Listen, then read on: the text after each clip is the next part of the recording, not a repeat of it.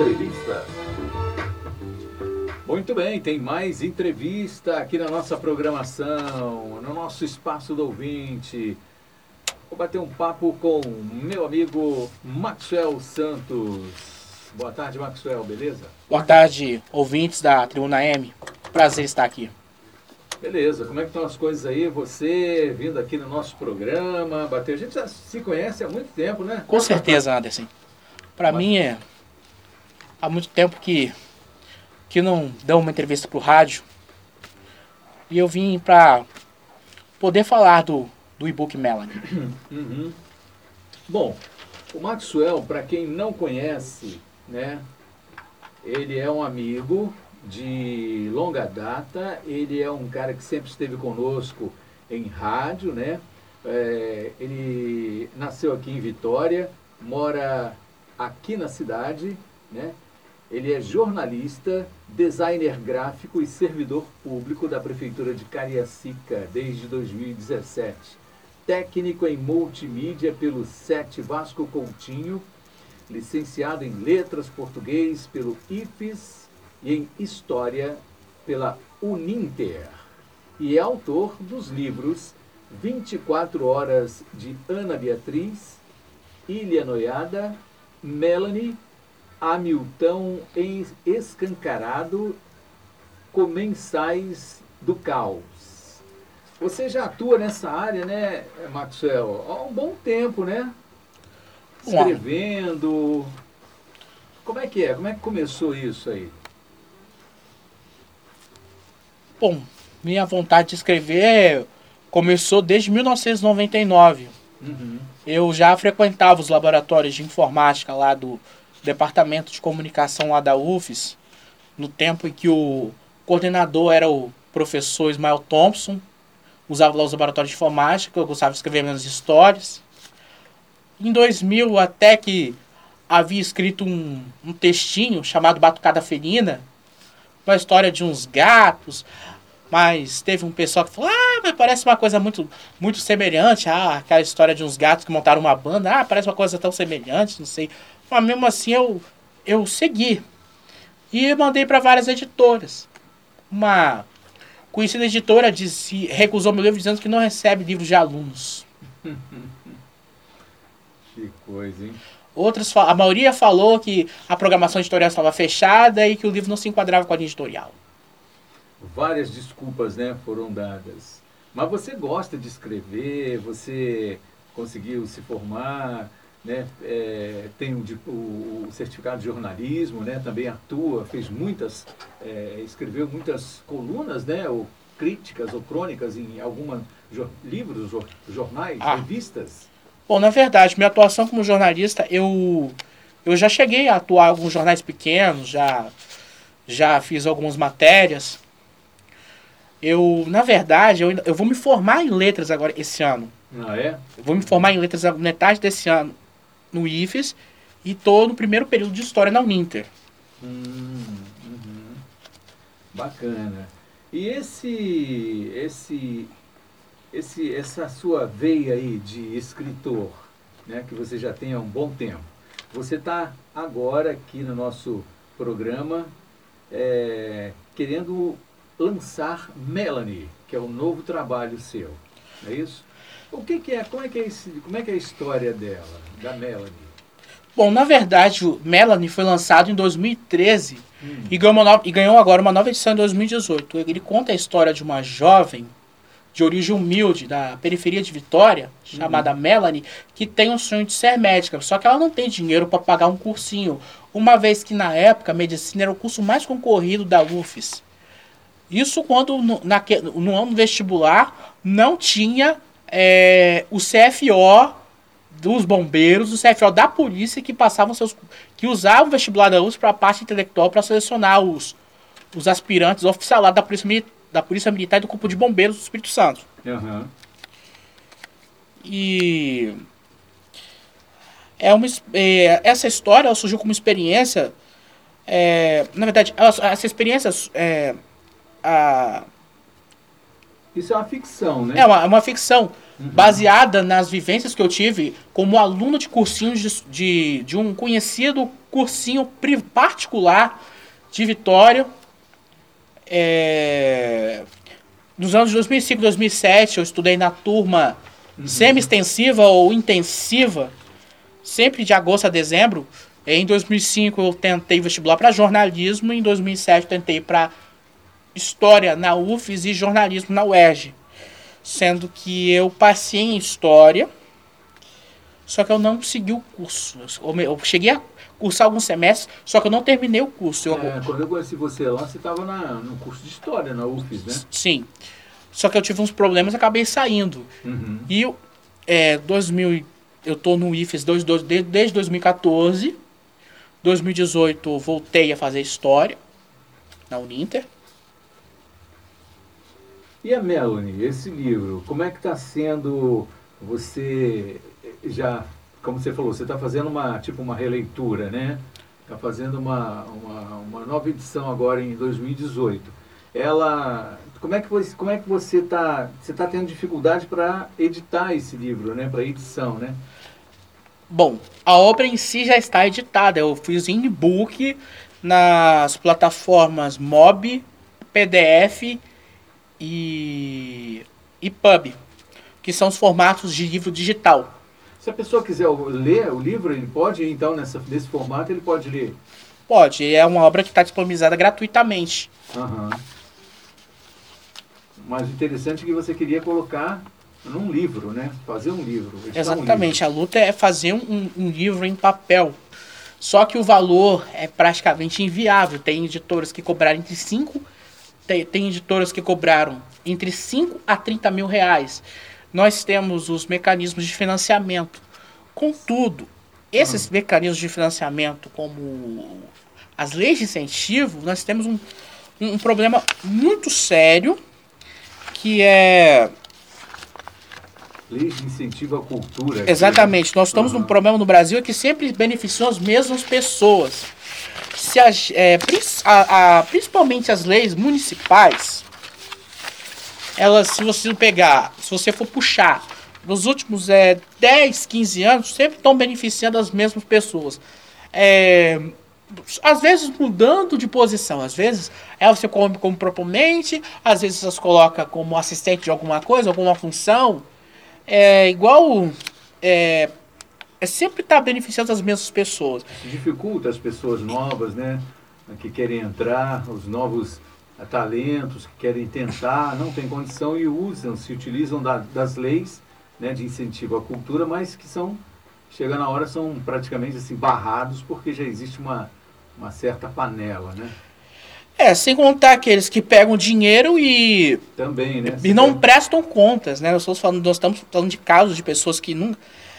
porque, como eu disse, as leis são burocráticas, demoradas, são de um ano para outro, tem que esperar a liberação dos bônus, beneficiam as mesmas pessoas, por causa de amizades ou influências da Secretaria de Cultura. Isso rola pelo fato de que, às vezes, o proponente... Um ano é proponente, no outro ano passa a ser a pessoa que avalia os projetos. Aí acaba beneficiando as mesmas pessoas. É um velho pistão de gafieira, quem está fora. Quem está fora não consegue entrar e quem está dentro não pode. E quem está dentro não quer sair. Sem contar ainda que, se o projeto for aprovado, você ainda tem que lidar com a subjetividade dos analistas de marketing das empresas que ditam o que é cultura e o que não é cultura. A gente manda os projetos para os analistas, que às vezes não querem nem receber a gente para uma reunião, manda a gente mandar tudo por e-mail. A gente manda por e-mail, depois eles respondem dizendo que a empresa não tem verba, que a empresa não tem interesse no projeto, não entram nem no mérito, nem para dizer o porquê. Fala que é questão... Esclarece, né, não esclarece. Fala que é uma questão interna da empresa. As grandes empresas... principalmente quando se tratando de estatais, elas têm uma política de patrocínio muito transparente. Do que patrocínio, não patrocínio. Tem empresa que não gostaria de associar a sua marca com bebida alcoólica, com drogas. Ela deixa muito claro que não, com esportes radicais, com certos esportes de risco. O que acontece é que você fica muito na linha dos analistas de marketing, fica na subjetividade dos caras, que dita o que é cultura ou o que não é cultura. Atualmente você tem o crowdfunding, que é uma forma de financiamento coletivo, no qual você oferece uma recompensa, as pessoas vão lá e compram, naquele esquema tudo ou nada. Se você alcançar a meta, você faz. Se você não alcançar, você não faz. Mas também está sujeito à subjetividade também das pessoas que fazem curadoria. Uhum. Quer dizer, encontra algumas barreiras e aí fica difícil você editar um livro, né, ou passar por esses críticos, analistas e tal, para que seja aprovado e que seja... Eu conheci muitos amigos meus e muita gente que colocaram, né, para as pessoas analisarem, né, livros, né, e conseguiram, e o dinheiro, de como você faz isso, como a Lei Rouanet, né, você capta, né, você ganha esses bônus, né, e você tem que ir para as empresas para que elas te ajudem e com isso as empresas ganham descontos, né, no imposto, enfim, e elas que financiam, seja na música, seja em livro, enfim. Eu conheci muita gente que conseguiu editar alguns livros, né? Mas é difícil, encontra uma barreira, você tem que conhecer A, B, e não é fácil realmente não. Mas você não surgiu, ninguém quer te ajudar, ou você está a fim de pedir uma ajuda, né? Para pedir alguém que queira bancar isso, te ajudar, né? Seria interessante. Bom, a grande questão não é só apenas mandar, viabilizar, rodar o livro aqui. Nós temos um outro problema muito sério, que é a distribuição e a divulgação no Estado, que é muito deficitária. Você não tem uma indústria editorial aqui no Estado.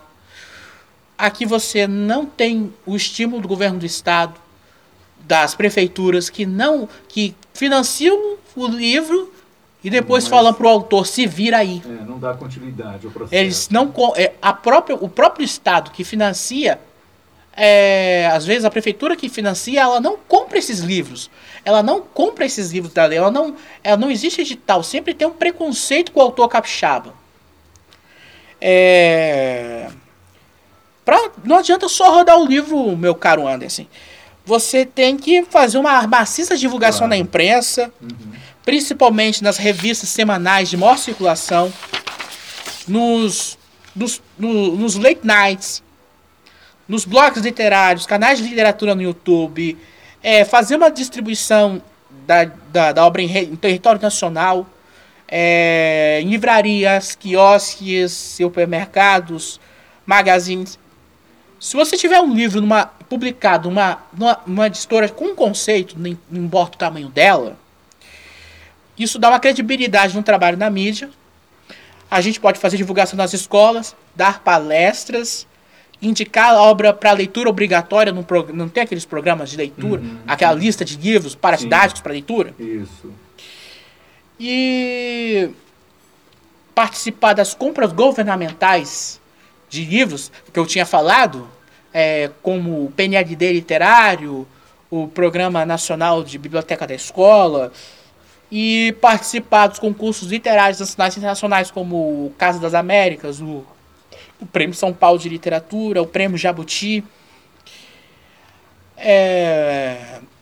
Apesar de tudo, eu nunca esmoreci em continuar lutando para ver minhas obras chegar ao maior número de pessoas possível.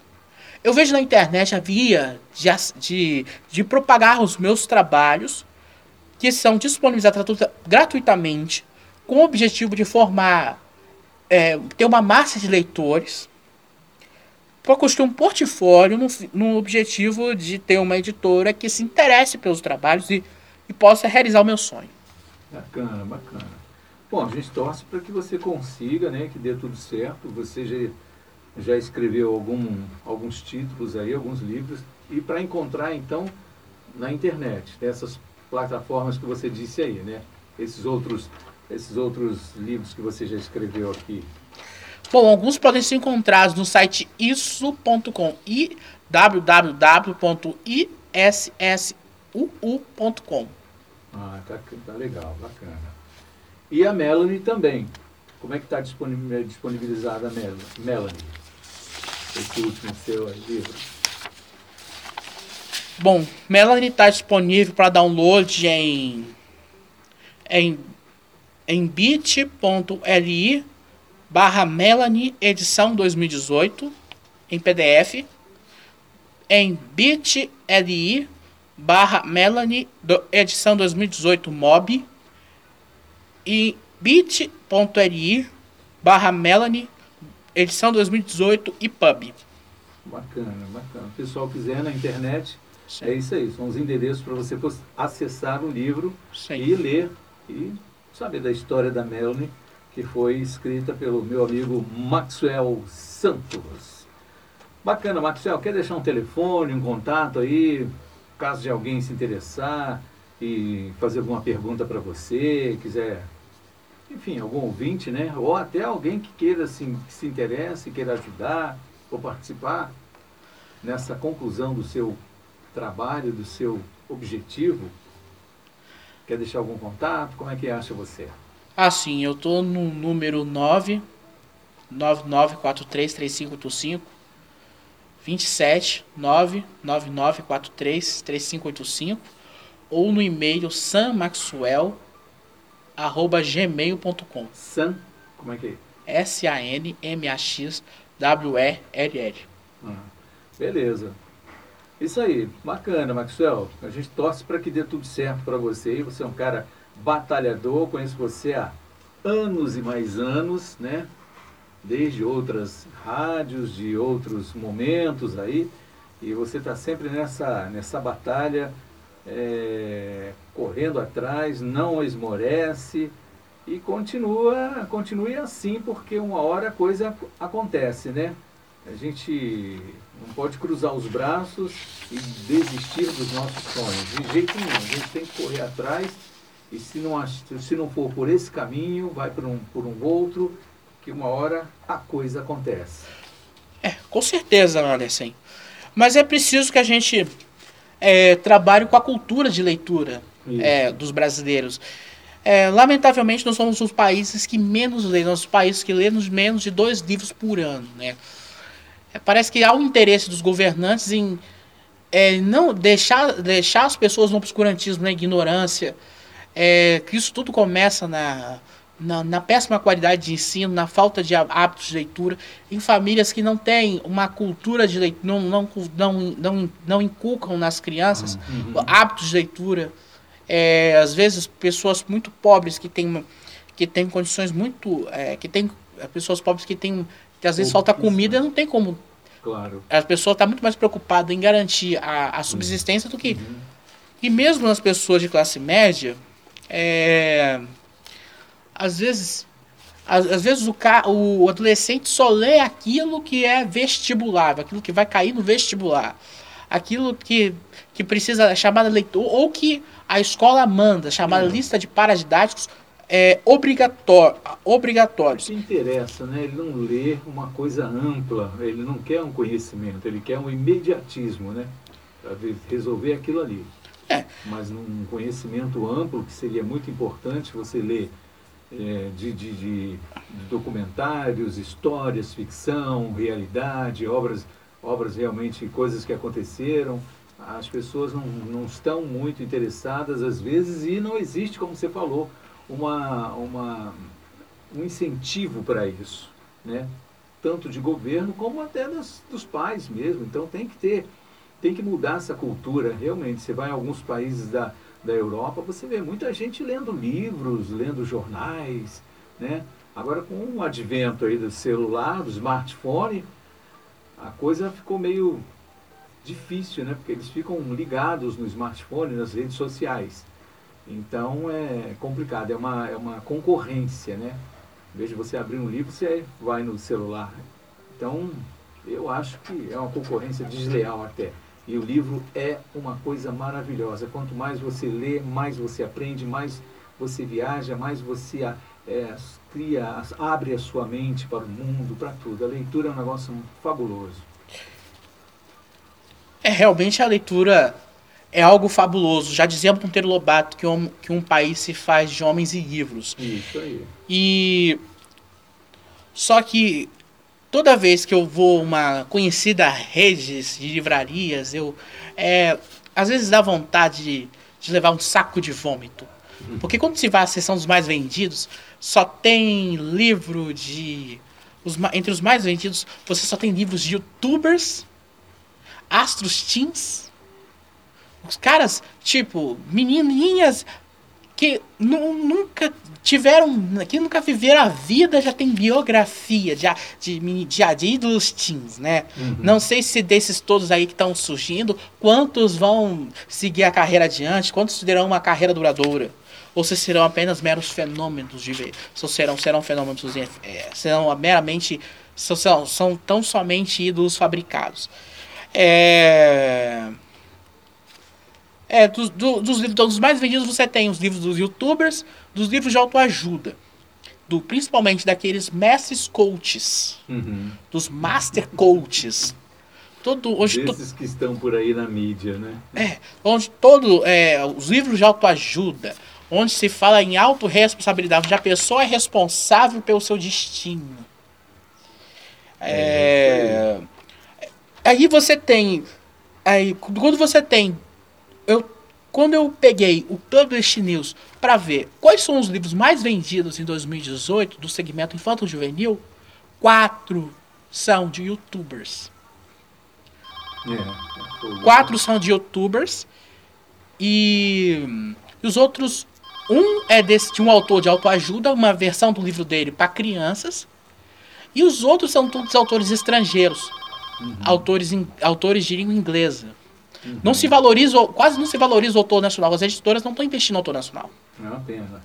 Bom, valeu então. Obrigado pelo papo. Obrigado aí, boa sorte para você. Deixou o telefone. Qualquer coisa, você também está nas redes sociais, né? Se quiser acessar lá. Sim. Maxwell, no Facebook, no YouTube. Tem tudo lá direitinho. Instagram. Twitter. Beleza. Obrigado então pela presença, meu amigo Maxwell. Escritor, professor, funcionário público, tudo. Está jogando em todas as áreas, nas 11 posições. Tá bom? E apareça aí, quando as coisas começarem a acontecer, vem aqui para trazer notícias sobre esse livro aí, da Melanie e outras coisas que estiverem acontecendo. Com certeza. Obrigado pela oportunidade. Falou.